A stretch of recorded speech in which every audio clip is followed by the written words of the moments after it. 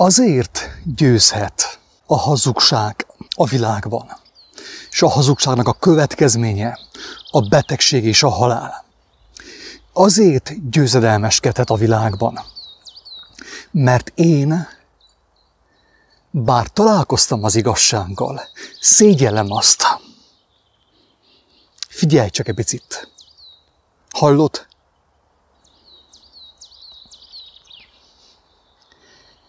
Ezek a madarak önfeledten énekelnek.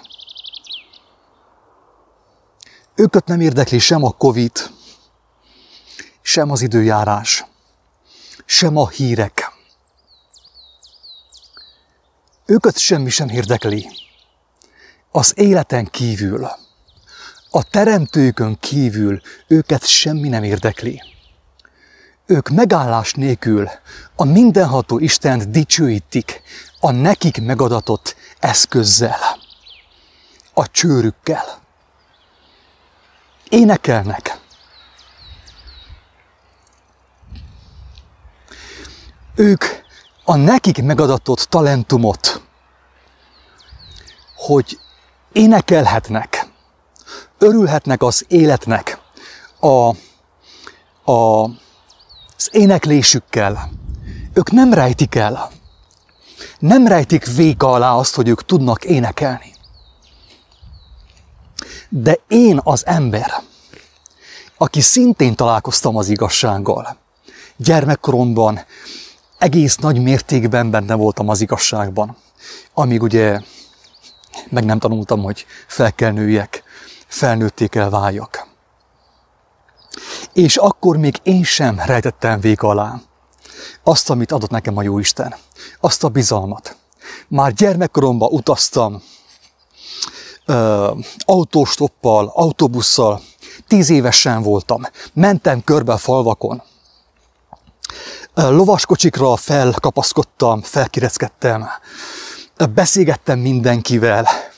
Akkoriban még én sem rejtettem véka alá azt, hogy én kihez tartozok. Nem is mondtam akkor, hogy én hiszek a Jóistenben. Nem mondtam semmit, hanem cselekedtem azt, hogy hiszek benne. Cselekedtem azt, hogy nekem van egy gondviselőm. Cselekedtem és megéltem azt, hogy nem félek. Hogy nekem van bizalmam az életbe, a tökéletes életbe. Nem is fogalmaztam meg ezt. Akkor nem volt még filozófia a fejemben. Akkor nem kellett ezt én megmagyarázzam emberi szavakkal. Hanem akkor benne voltam, és éltem azt gyermekként. És a felnőttek csodálkoztak. Emlékszem, hogy pénz nélkül utaztam akkor is. Felültem az autóbuszra, és nekem mi sem volt annál természetesebb, hogy engemet, mint gyermeket az autóbuszra a sofőr felenget mindenféle kérdés nélkül, mindenféle számonkérés nélkül, és elvisz oda, ahova akarok menni. Sőt, mosolygott rajta a sofőr.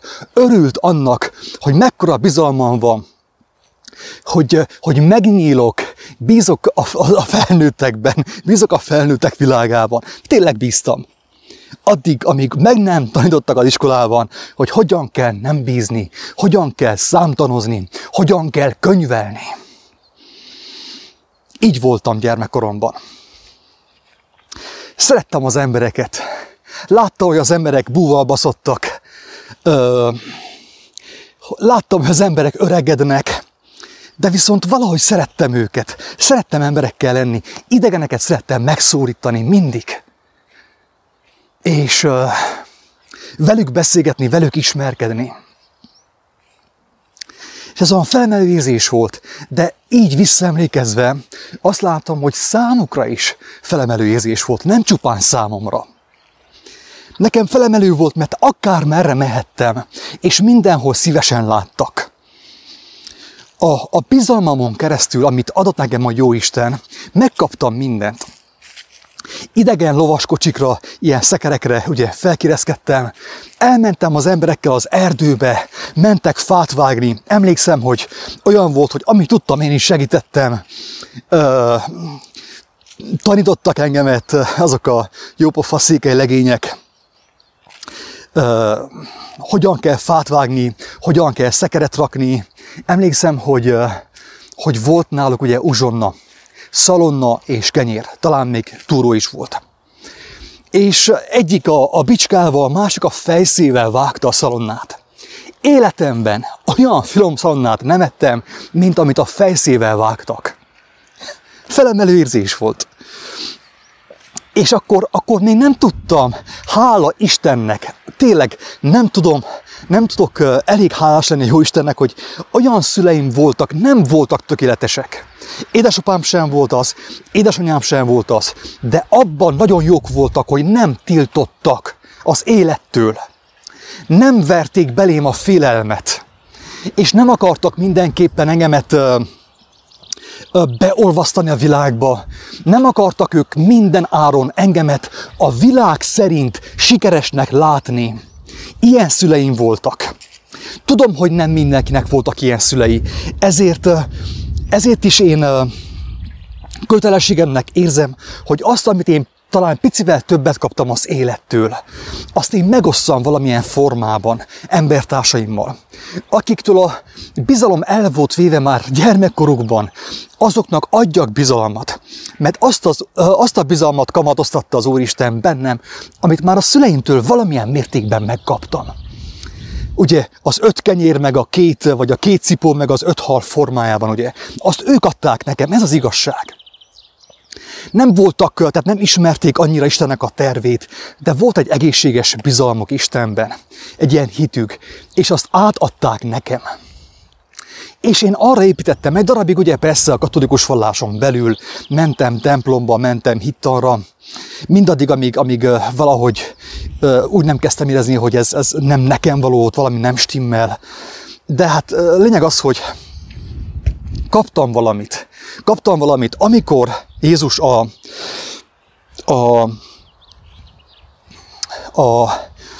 azt a nem tudom én hány halat, 2 halat, meg nem tudom hány cipót megszaporította, akkor ő megtehette volna azt, hogy a semmiből ő előteremt több ezer halat és több ezer kenyeret, de nem ezt tette.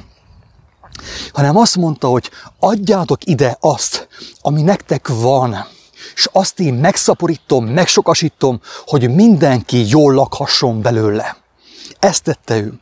Na hát én is így jártam, hogy azt a keveset, amit én kaptam a szüleimtől, nem azt mondom, hogy az kevés volt, mert földi viszonylatban azt kell mondjam, hogy igenis sok volt.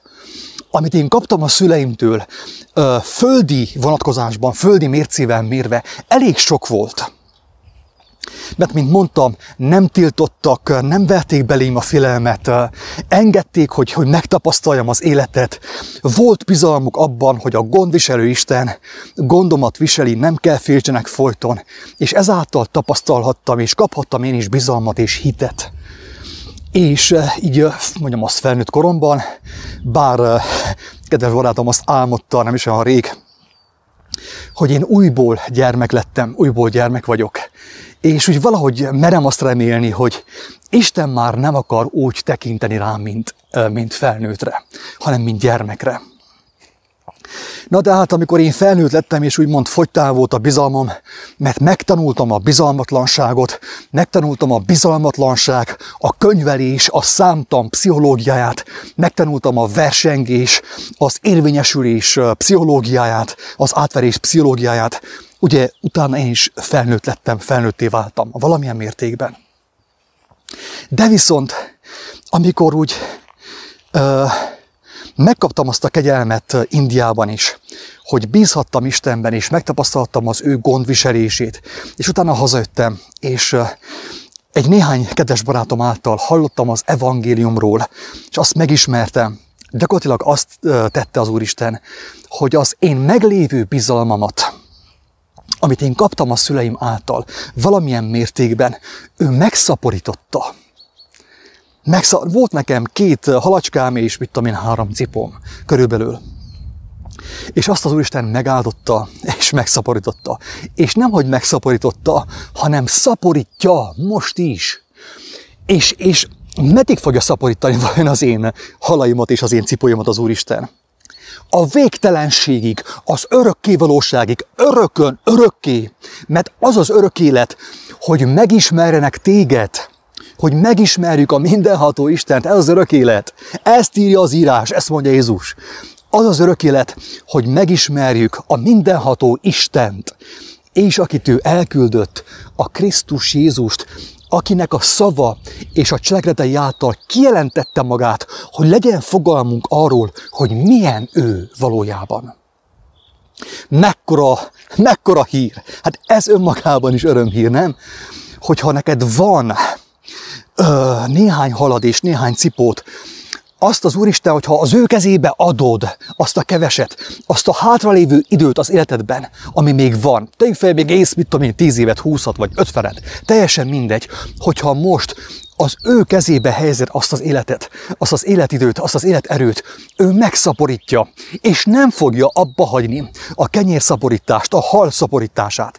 Örökön örökké fogja azt szaporítgatni számodra, a te örömödre, hogy örökön élhess, örökön megújulhass, lelkesedhess, mint a gyermek. Ez az evangélium. Tehát örök élet van. Tehát Isten nem megszaporította a kenyeret, és azzal elment, Hawaiira nyaralni, hanem megszaporította, most is szaporítja, és folyamatosan szaporítja, akik az ő kezébe helyezték azt a néhány cipót, azt a néhány halat, amit valahol ők megszereztek, a szüleiktől, vagy mástól, vagy éppen egy kiáltó szó videóból, barátom. Mondd azt nekem hogy neked nincsen kenyered, nincsen halad. Tessék, itt van, fogd, most adom oda neked, Isten kegyelméből adom, mert én is tőle kaptam ajándékba, és amit én kaptam ajándékba, azt én is továbbadom, mert nekem van bőven, én tudom, hogy számomra ő egyfolytában szaporítja, és nem hagyja abba a szaporítást. Örökön örökké szaporítani fogja. Érted a lényeget? Érted az evangélium, az örömhírnek a lényegét? Tehát, hogyha azt mondod, hogy te mindig szerencsétlen voltál, te soha nem kaptál semmit, nem volt örömöd, nem volt boldogságod, akkor tessék, itt van.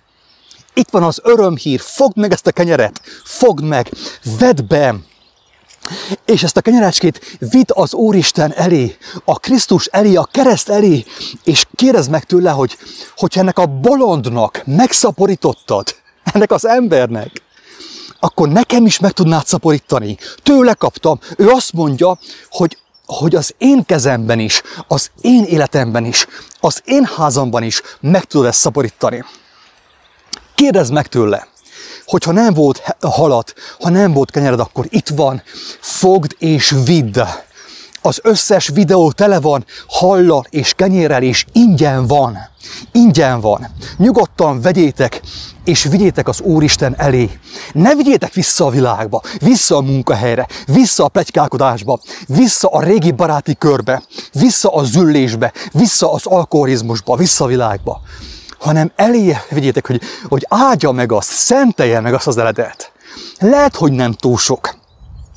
Az a kis hit, amit általam kaptál, vagy általunk kaptál, a mi videóink és a mi bizonságaink által kaptál, az lehet, hogy nem olyan túl sok. De mit kezdesz vele? Hagyod, hogy rád rohadjon, megpenészedjen, megromoljon, és elásod bele a földbe, vagy kidobod a szemétdombra, hogy azt a keveset odaviszed hozzá, hogy Istenem, ennyi van, ennyit találtam a kiáltószón, egy másik YouTube csatornán, egy másik embertársamtól, akár egy lelkésztől, egy gyermektől, egy gyermek által, akár a szüleim által, ennyit kaptam, összesen nekem ennyi van. Meg tudnád azt áldani, meg tudnád azt szaporítani. Azt mondja, Isten, persze, erre vártam mostanig. Hagytam, hogy kínlódj, mert te akartál kínlódni. Te akartad erőből nyomni. Te kezdtél könyvelni és számigálni. Hogy hogyan tudnád azt te úgymond ilyen emberi módon, tolvaj módon megszaporítani. Hagytam, hogy próbáld ki. Hogy meg tudnád ezt szaporítani a saját kenyeredet. És most, hogy megtapasztaltad, hogy mire jutottál a saját tehetségeddel, a saját eszeddel, a saját elgondolásoddal, most meg azt mondom, hogy igen, persze, én megszaporítom neked, hogy lásd a különbséget, hogy mit jelent, amikor te akarod kemény munkával megszaporítani, okoskodással, csalafintasággal, filozófiával, pszichológiával, és megtapasztalt azt, hogy mit jelent a gyermek számára, amikor az ő apukája megszaporítja számára a kenyeret, és a halat, és minden ajándékot. Örömmel teszi ezt, és ajándékba adja neki ezt. De térjünk vissza a témához. Ugye azt mondtam, hogy mit is mondtam? Elfelejtettem. Mit mondtam tényleg? Igen. Az volt a kijelentés, hogy azért győzedelmeskedik a hazugság a világban, mert én szégyellem az igazságot. Én az ember, te az ember, és ő az ember, és ők az emberek szégyellik az igazságot. És ezért van hazugság, ezért bővölködik, terebélyesedik a hazugság a világban, és annak a gyümölcse, ami nem más, mint a szerencsétlenség, lelkinyomorúság, betegség és fájdalom. Azért szaporodik a világban a hazugság gyümölcse, mert én, mint ember, és te, mint ember, szégyelled az igazságot. Punktum. Aki ezt megérti, talán megkapja azt a kegyelmet a Jóistentől, hogy többé ne szégyelje azt. És megtapasztalja, hogy mit jelent, amikor az Úristen a kicsikét megáldja, és megszaporítja, és nem kell többé szégyenkez, nem kell többé lehajtott fővel járj és kelj a világban. Kedves hallgatók, és hát legkevésbé hivatalos, kedves barátaim, mélyen tisztelt ellenségeink, hogyha vannak ilyenek a hallgatók között. Azt látom, amit mondtam korábban is, ugye egy korábbi videóban, tegnapi vagy tegnap előtti videóban, hogy mi is volt a videó címe? Ja igen, a videó címe az volt, hogy a vírus nevét hiába nevett. WHO diktatúra, a vírus nevét hiába nevett. Annak a videónak az elején is elmondtam azt, amit tapasztalok, és amire Jézus maga is felhívta a figyelmet. A világi emberek, akik hisznek a világban, akik hisznek a vakcinában, akik hisznek a Covid-ban, és az összes virózusban, vagy virózisban, vagy bármiben, az orvostudományban, a brit tudományban, ezek az emberek jóval hűségesebbek az ő urukhoz, a hazugság atyához, mint te és én. Ők hűségesek. Azok az emberek, akik hisznek a vírusban, a Covid-ban, az egész propagandában, a főáramú médiában, az alternatív médiában, ők igazán hűségesek. Ők megmutatják az Istenben hívő emberek számára, hogy mi az, hogy hűség. Sőt, azt kell mondjam, hogy a te régi énet, az is megvádol téged, mert megmutatja számodra, hogy emlékeztet téged arra, hogy te milyen hűséges voltál, amikor a semmiről beszéltél jó sokáig, hogy milyen hűséges voltál, milyen kitartóan tudtál beszélni a lóerőkről, a perverzióról, a hülye viccekről, a történelemről, az öndicsőítésről, hogy milyen nagy hősteteket vittél végbe az életedben, erről milyen hűségesen tudtál beszélni. A régi énet megvádol téged hűség szempontjából. Azt mondja, hogy én voltam hűséges, te engemet lecseréltél, de te nem vagy hűséges. Te beszélsz valamiféle Istenről, de nem vagy hűséges hozzá. Szégyelled őt, szégyelled az ő kijelentését, szégyelled a Jézus nevét, az ő evangéliumát.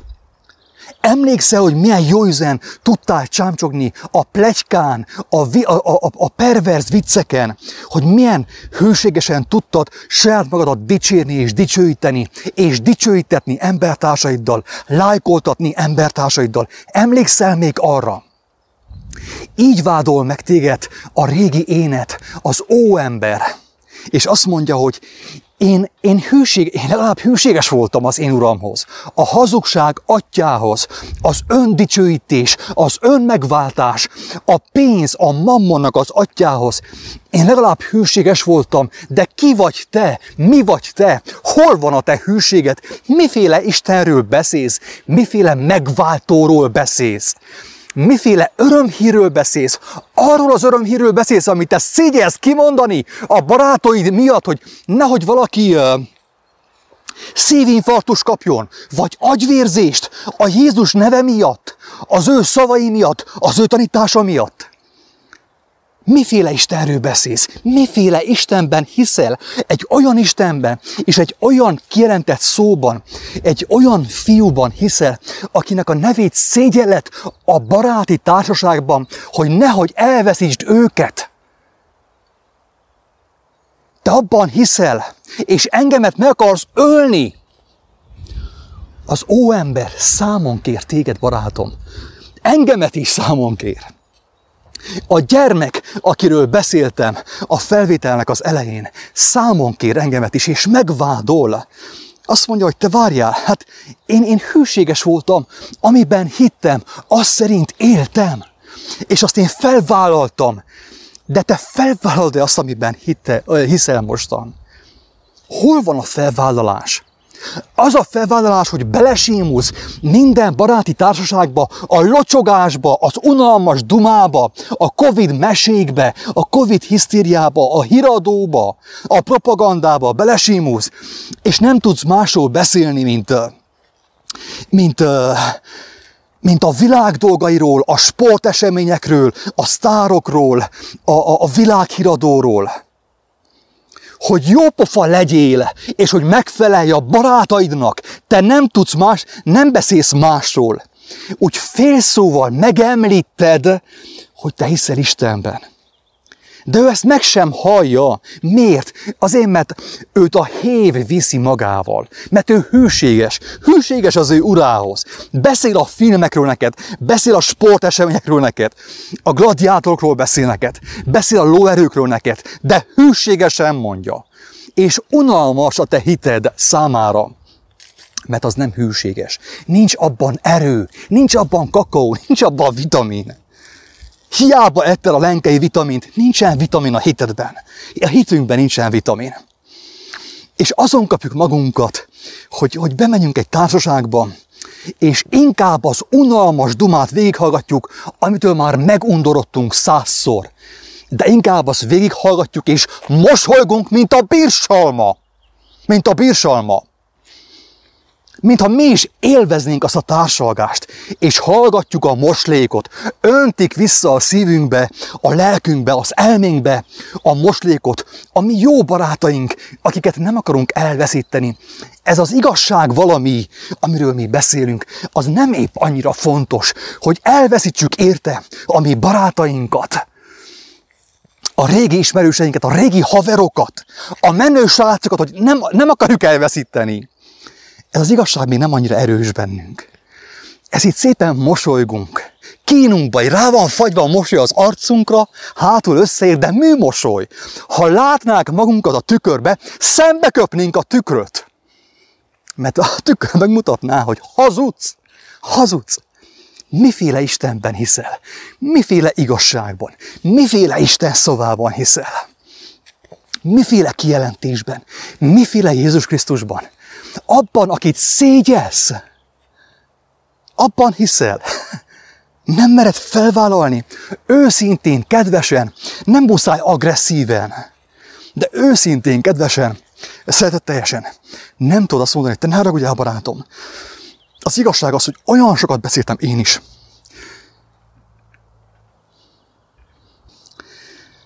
Az ilyen dolgokról. De már valahogy nem elégít ki, egy űrt érzek a szívemben, nem tudok már erről beszélni. Figyelj meg, kaptam valami érdekeset, valami újat, lehet, hogy téged nem fog érdekelni, és légy szíves, ne haragudjál meg, nem akarlak megbántani, nem akarlak megsérteni, de elmondanám, hogy mit találtam, hogy milyen örömöt találtam én. Azok után, hogy kipróbáltam nagyon sok földi örömöt, és nem mered kimondani, nem mersz bizonságot tenni arról, hogy mi történt veled, hogy mit kaptál ajándékba. Azt a kis kenyeret, azt a kis halacskát nem mered szétosztani, hogy Isten megszaporítsa a számodra. És süllyedsz vissza a világba. És azt mondja Jézus, hogy az ilyennek a második állapota rosszabb az elsőnél. Aki visszamegy a világba, a világiak mellé, megalkuvásból, kompromisszumból, annak rosszabb a második állapota, az utolsó állapota, mint az első. Még mielőtt bárki megsértődne, elmondom azt, hogy minden egyes szó, amit én itt elmondok ebben a videóban, engemet is vádol. Nem magam, nem én beszélek, nem az én beszél. Az én nem akarja magát lebuktatni. Az én, a Bodó Attila, én a híres kiáltószó, meg Szabad Gondolat, meg társa, Blue, Mr. Blue, ez mind meg van vádolva. Én is meg vagyok vádolva, nem csak te. És tudod, mi által vagyok megvádolva? Azáltal, hogy néha a lélek megelevenít, és engedi, hogy játékosan, kedvesen, szeretetteljesen, olyan gyermeki módon, mint amilyen gyermek voltam akkor, amikor utazgattam itt körbe a falvakon, és elmentem mindenhová. Egész nap úton voltam, csavarogtam, emberekkel beszélgettem, szabadon, mint gyermek, mint Isten gyermeke. Az az én engemet is megvádol. És az az én eszembe juttatja azt, hogy emlékszel, és néha a Jóistennek a lelke megelevenít, és bemegyek a különböző helyekre, akár egy boltba, akárhova, és engedem, hogy a lélek szóljon, ne az én az maradjon hátul, eleget szerepelt már szinte szupersztárra avatták, már szinte Oscar-díjat kaptam színészetből, eleget szerepeltem már. Engedjem, hogy a lélek lépjen előre, a gyermek lépjen előre, és ő beszéljen, mert nála van tartalom. Nála legalább van tartalom.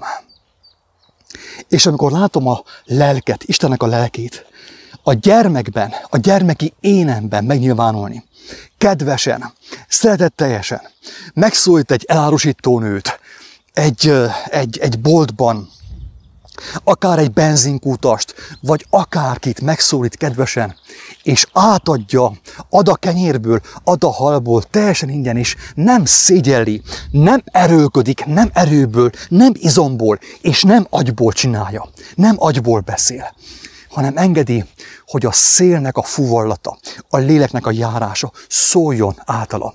Mert a gyermek képes arra, hogy megengedje. Aki még nem gyermek, kérje Istentől, és megkapja ajándékba, hogy újból gyermek legyen, és örökön örökké, többé soha ne nőjön fel.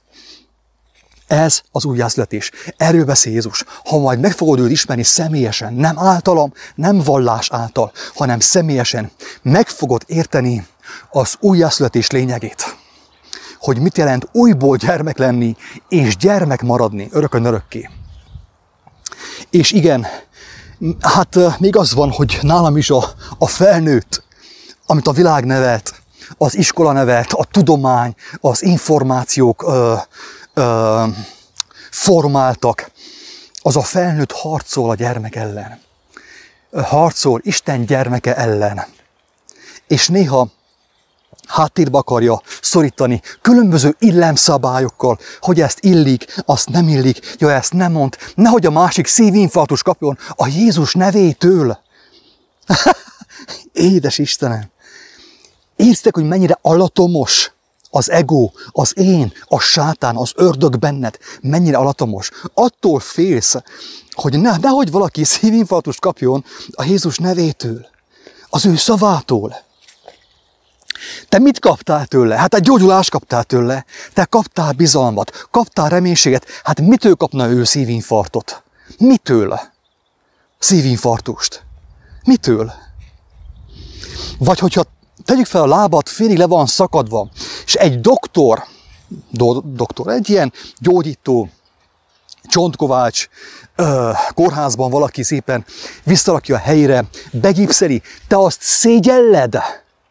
Azt te kell szégyelled, hogy az orvos visszarakta a helyre a lábadat, a karodat, és visszaforrott a csont, ezt te kell szégyeljed. Ha téged a mindenható Isten meggyógyított fizikailag, vagy pedig a lelkedet megvigasztalta, adott békességet neked, megadta a bűneid bocsánatát, megadta a szembesülést, és kaptál tőle gyógyulást, és kaptál tőle reménységet, és vigasztalást. Ezt kell szégyeljed. Hol jársz te? Milyen társaságban jársz? Milyen emberek közé vegyültél be, hogy te ezt kell szégyeljed? Erre a kérdésre adjál választ, ne nekem, magadnak. Magadnak. Nekem hiába magyarázkodsz, engemet nem érdekel. Nekem is van nyomorúságom bőven. Elég nekem az én nyomorúságom. Nem kell még a másiké is. De válaszolj magadnak, hogy hova keveredtél be, milyen haveri, milyen baráti körbe, hogy te nem tudsz beszélni, nem beszélhetsz a gyógyulásodról, Istennek a jókedvéről, az ő ajándékáról, hanem inkább egy műmosolya az arcodon, egy napon keresztül hallgatod a bullshit-et, a hazugságot, az őrültséget, ami halált hoz. Unatkozol, de nem mersz megmunkanni. Embernél lehetetlen. Istennél minden lehetséges, mondja Jézus. Tényleg Istennek az ereje kell ehhez, az ő bölcsessége, hogy ő erősítsen, de akkor kell vágyakozzunk arra, hogy ő szóljon általunk, hogy őt dicsőítsük meg. Ne magunkra, ne az énünkre hívjuk fel. Figyelj, hogy mennyire intelligens. Olvastok már az evangéliumot is mi? Meg a Pál levelét? Nem. Semmit nem olvastál. Semmit nem olvastál. Ajándékba kaptál mindent.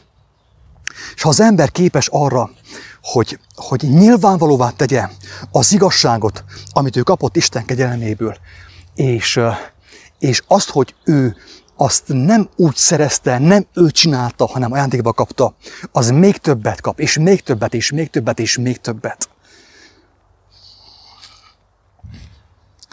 Na most akkor menjünk vissza az időben. 2000 évet szépen gyalogoljunk vissza, hogy egy ilyen időgéppel valahogy menjünk vissza. Mi történt akkor? Egy ember, aki ember volt, hát és ugye isteni hatalommal rendelkezett, mint gyermek, mint fiú, Istennek a fiának nevezi őt az írás. Bejött a világba, és egyedül legyőzte az egész izraelita, héber, zsidó, meg keresztény, meg minden hazugságot, babonát, meg mindent. Legyőzött mindent. Jézus nem szégyelte azt, hogy az ő bölcsessége a magasságos Istentől való, hanem folyton beszélte azt, tanított, gyógyított, csodákat tett, hatalmas erővel és hatalommal, de mindig nyilvánvalóvá vált az emberek számára, a hallgatók számára, hogy ő nem magától szól. Ez nem az ő okossága, ezt nem a bábesbolyain tanulta ő, hanem a magasságos Istentől kapta online, oktatásban, élőadásban. És ezáltal ő egy olyan hazugságot, egy olyan hazugsághalmazt, olyan babona halmazt győzött le, és tett semmisé, ami az egész országot, az egész Izraelt, az egész világot megkötözte, sötétségben tartotta. Egyedül győzte le, egyedül. De most mondok valami keményet, és bízom abban, hogy ez nem túlságosan emberi, még hogyha az is valamilyen mértékben. Picit nem volt igazságos. Isten megadta neki, hogy legyőzze a hazugságot, a sötétséget az ő világosságával. De viszont nem volt igazságos, mert az egész Izraelből csak egy néhány ember akarta azt. A többség továbbra is a vallás mellett döntött. A kereszténységnek az apukája a zsidó vallás mellett döntött. A többségnek akkor is a babona kellett, a sötétség kellett, a hazugság kellett, a tudatlanság kellett. És e kép ugye nem volt annyira igazságos, hogy ő az ő igazsága, világosságával mindent kivilágítson. Mert azt mondta Isten, hogy hogyha nekik az kell, hát akkor szembesüljenek tovább annak a gyümölcseivel. Nekik még kell a fájdalom, nekik kell még a betegség, a szembesülés, kell nekik a hatalmaskodás, kell nekik az elnyomás, kell nekik a gonoszság és a hazugság. Hadd szembesüljenek még azzal. És kedves hallgatók, ez a lényeg az egészben, hogy ma is, igen, vannak emberek, akik megismerték az igazságot, ha nem is teljesen, de valamennyire megismerték, és fel is vállalják azt. De csak értük nem fog megváltozni az egész világ, hanem ellenkezőleg őket kiragadja Isten a koszfészekből, a sötétségből, a babonák közül, babonák világából. És felemeli őket, elragadja őket, úgymond. Mert a többiek még mindig azt mondják, hogy mi a vakcinában hiszünk. De hogy jobban elhiggyük azt, hogy ez helyes, azt mondjuk, hogy mi Isten és Jézus nevében hiszünk a vakcinában. És nem tűnik fel, hogy a vakcina pont a vak szóval kezdődik. És a vak vezeti tovább a világtalant.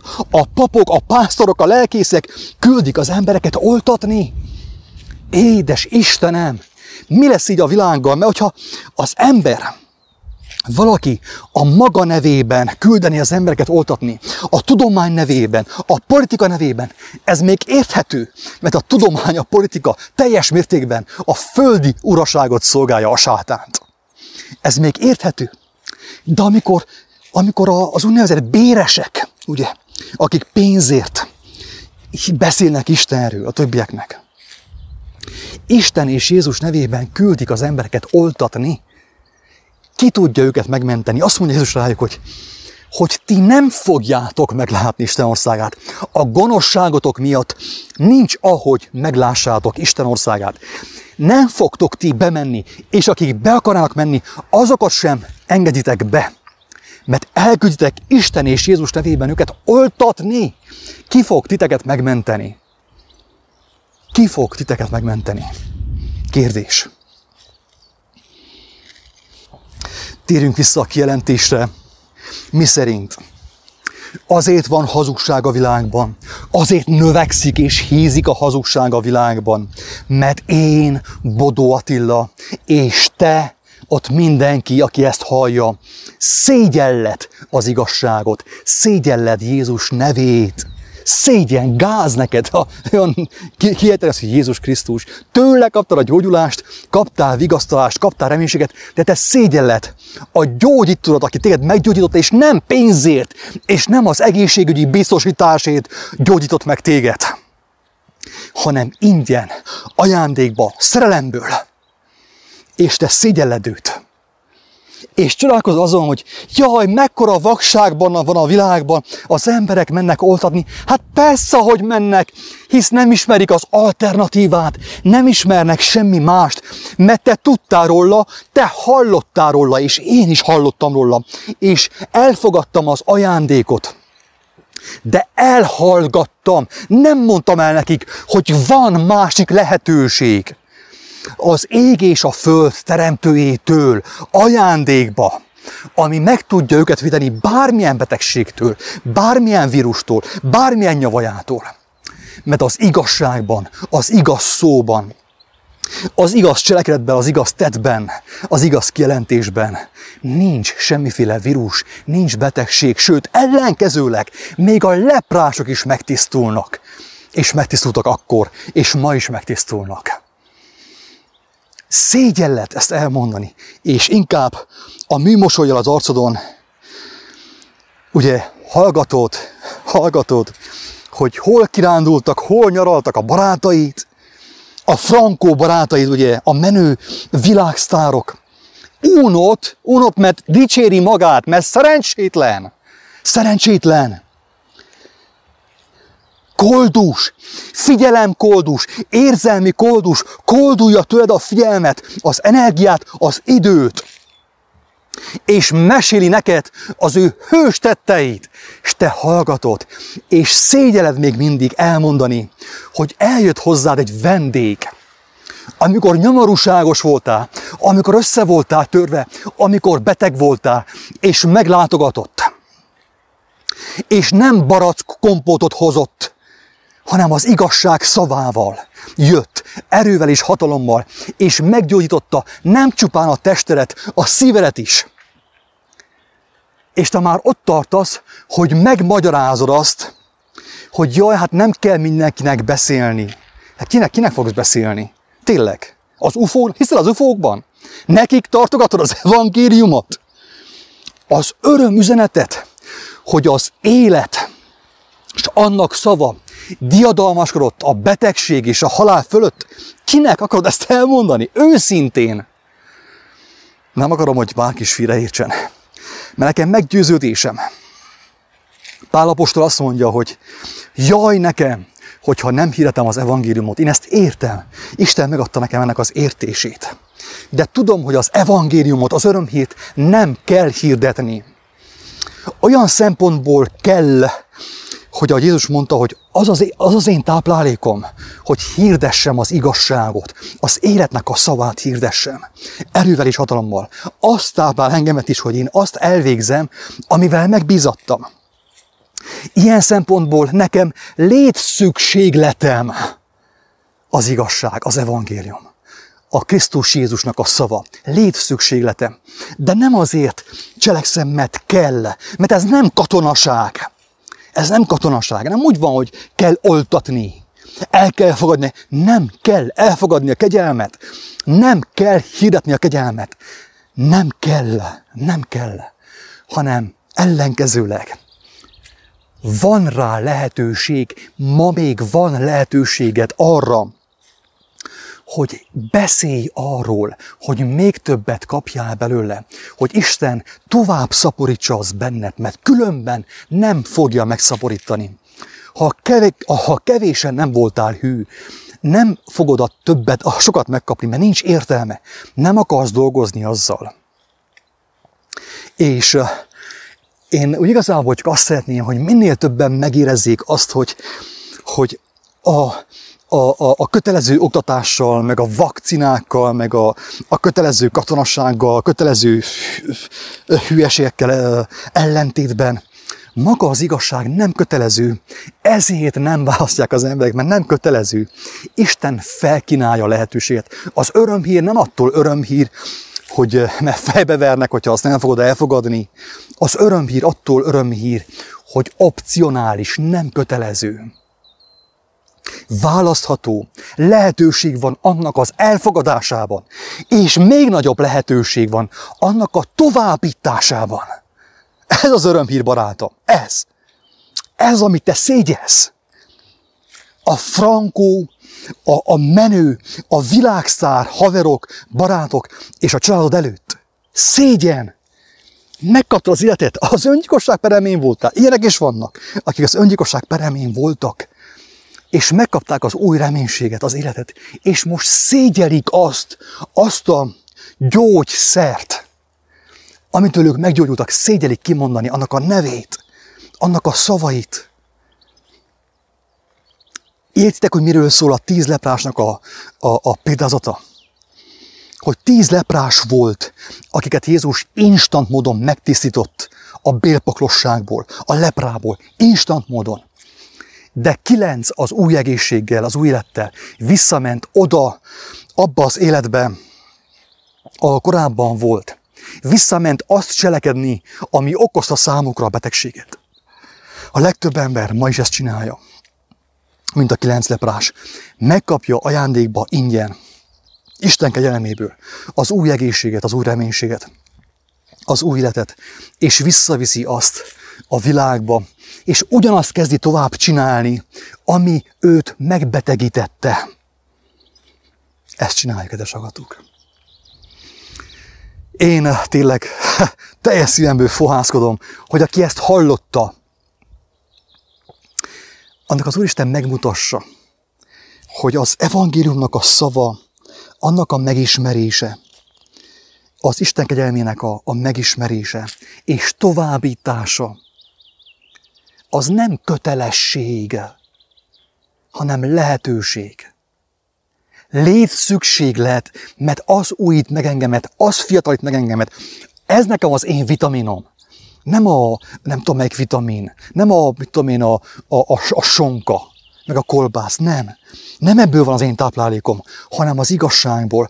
Amikor azt veszem magamhoz, amikor jönnek a megértések a mindennapi kenyér formájában, és amikor azt továbbadom, akkor érzem magamat táplálva. Tehát valamilyen szempontból létszükséglet számomra. De ugyanakkor ez egy olyan létszükséglet, amit ingyen kapok, és ingyen adhatok, és ez egy lehetőség. Azáltal növekedhetek örökön örökké. Ezt, hogyha valaki megérti, tudom, hogy egy picit hosszas volt, de hogyha valaki ezt megérteni, valakik ezt megértenék, és fel tudnák fogni az értelmükkel azt, hogy azért van hazugság a világban, mert szégyelled Jézus nevét, az ő szavát. Azért növekszik a hazugság, mert szégyelled, megkaptad, de szégyelled azt. Ilyen lábújhegyen, ilyen óvatosan beszélsz róla, hogy tehát az igazság az, hogy Jézus, ugye, és ott Jézus ezt mondja, és az evangélium, meg minden, és untatod a világi embereket, mert nincs erő a beszédedben. Mert nem mered egyértelműen felvállalni azt, hogy te az Úristenhez fordultál, és megkaptad az ő kegyelmét a Krisztus Jézus személyében, az ő tanításában. Nem mered fel, szégyen a hatalmas egódnak, még mindig szégyen, hogy ajándékba kaptad a gyógyulást és a megváltást. És ezért, hogyha Isten úgymond megtehetné azt, hogy az egész világra ráönti az igazságot, úgymond, ráönti, rálocsantja, megtehetné ezt, de nem volna igazságos. Miért? Azért, mert hogyha Isten ezt így szépen így ránk öntené, akkor nagyon sok ember egyszerűen nem szembesülne az ő döntésével, hogyha mi úgy szavazunk egyöntetűen, több ezren és több millióan, hogy kell nekünk a Covid, ugye, meg a vakcina, kell nekünk a világi megoldás, az emberi megoldás, hát akkor Isten azt mondja, hogy oké, hát akkor tessék, próbáljátok ki. Halállal fog járni, még több betegséggel. A Jelenések könyve leírja, hogy mi a következménye a vakcinának. Le van írva, akinek füle van, hallja, akinek szeme van, látja, akinek értelme van, felfogja. Mert megmutatta az Úristen, hogy mivel fog járni a vakcina. Akik valaha kereste az igazságot, mindenki megértheti, és megtalálhatja, hogy mi van leírva, mi van kijelentve arról, hogyha az emberek emberi módon akarnak úgymond védekezni egy olyan kór ellen, amit ők hoztak létre, ők emberek. Hogyha egyre több olyan ember volna, aki megtapasztalná Isten kegyelmét, elfogadná a kenyeret, akár egy ilyen videó által, és Istenhez vinni, hogy azt megszaporítsa, és azt felvállalná már első perctől, nem halogatná, hogy majd jövő héten elmondom valakinek az evangéliumot, hanem egyből felvállalná. Mint amikor a gyermek kap egy új játékot, ő egyből felvállalja azt. Nem dönt úgy, hogy akkor majd 2 hét múlva megmutatja a barátjának, ő egyből megmutatja a barátjának. Ő a gyermek. A Feld azt mondja, hogy ja, hát én megkaptam az evangéliumot, de még nem vagyok felkészülve. Nem ismerem a Bibliát elejétől végig. Ki mondta? Ki kérte ezt tőled? Meg fogsz kapni minden megértést és minden igazságot a maga idejében. Az 1 talentumot felvállaltad-e? Az 1 talentumot befektetted-e? Ez a kérdés. Mert hogyha felvállaltad, és befektetted, annak van gyümölcse, akkor már szinte jogos az elvárás is, hogy az emberek éberebbek legyenek a te városodban, a te községedben, a te országodban. De másképp nem jogos, ha te lapítasz az igazsággal, és félsz azt felvállalni. Akkor nem jogos a csodálkozás, hogy az emberek mindenki megy oltatni, és mindenki abban hisz. Akkor nem jogos. Akkor lenne jogos, hogyha éjjel-nappal mindig, ahogy lehetőséged van rá, felvállalnád az igazságot, az 1 talentumot, a 2-t, a 10-et, amennyi van neked, többet nem kér számon tőled Isten, mint amit megkaptál tőle. Ő azt mondja, hogy azzal dolgozz, amit kaptál, és még adok, hogyha azzal már hűséges voltál, ha azon hűséges voltál. De hogyha nem vagy hűséges a kevéssel is, még mindig szégyelled. A Facebookon tele van mindennel. Vakációs képekkel, smiley-val, gyönyörű szép ilyen mosolygós képekkel, sminkes képekkel, autós képekkel és mindenképpel. De az igazság el van rejtve. Ha világi ember rámegy a Facebook profilodra, azt mondja, te, hát ez egy jó haver, hát ez pont olyan ember, mint én. Miért? Azért, mert olyan vagy, mert nem mered felvállalni az igazságot.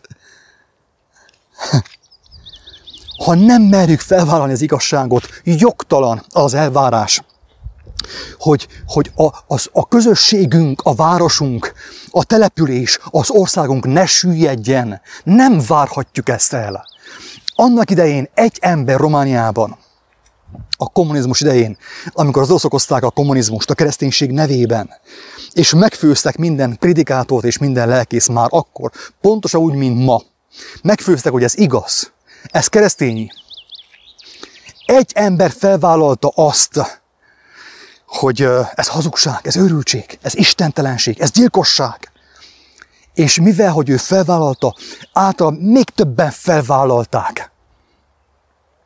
És Romániában elindult a hit.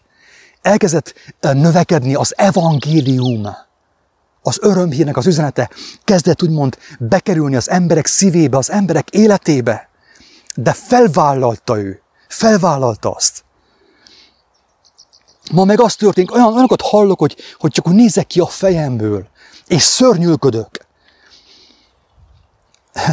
Egy kedves személy azzal keresett meg engemet, hogy nem engedik őt gyülekezetbe oltás igazolás nélkül.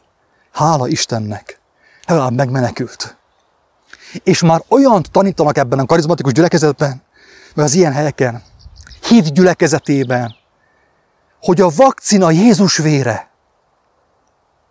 Hát akkor hogy ne süllyedne a világ? Miért ne engedné meg az Úristen, hogy süllyedjen a világ, hogy tapasztaljuk meg, hogy mit jelent az istentelenség? Miért ne engedné azt?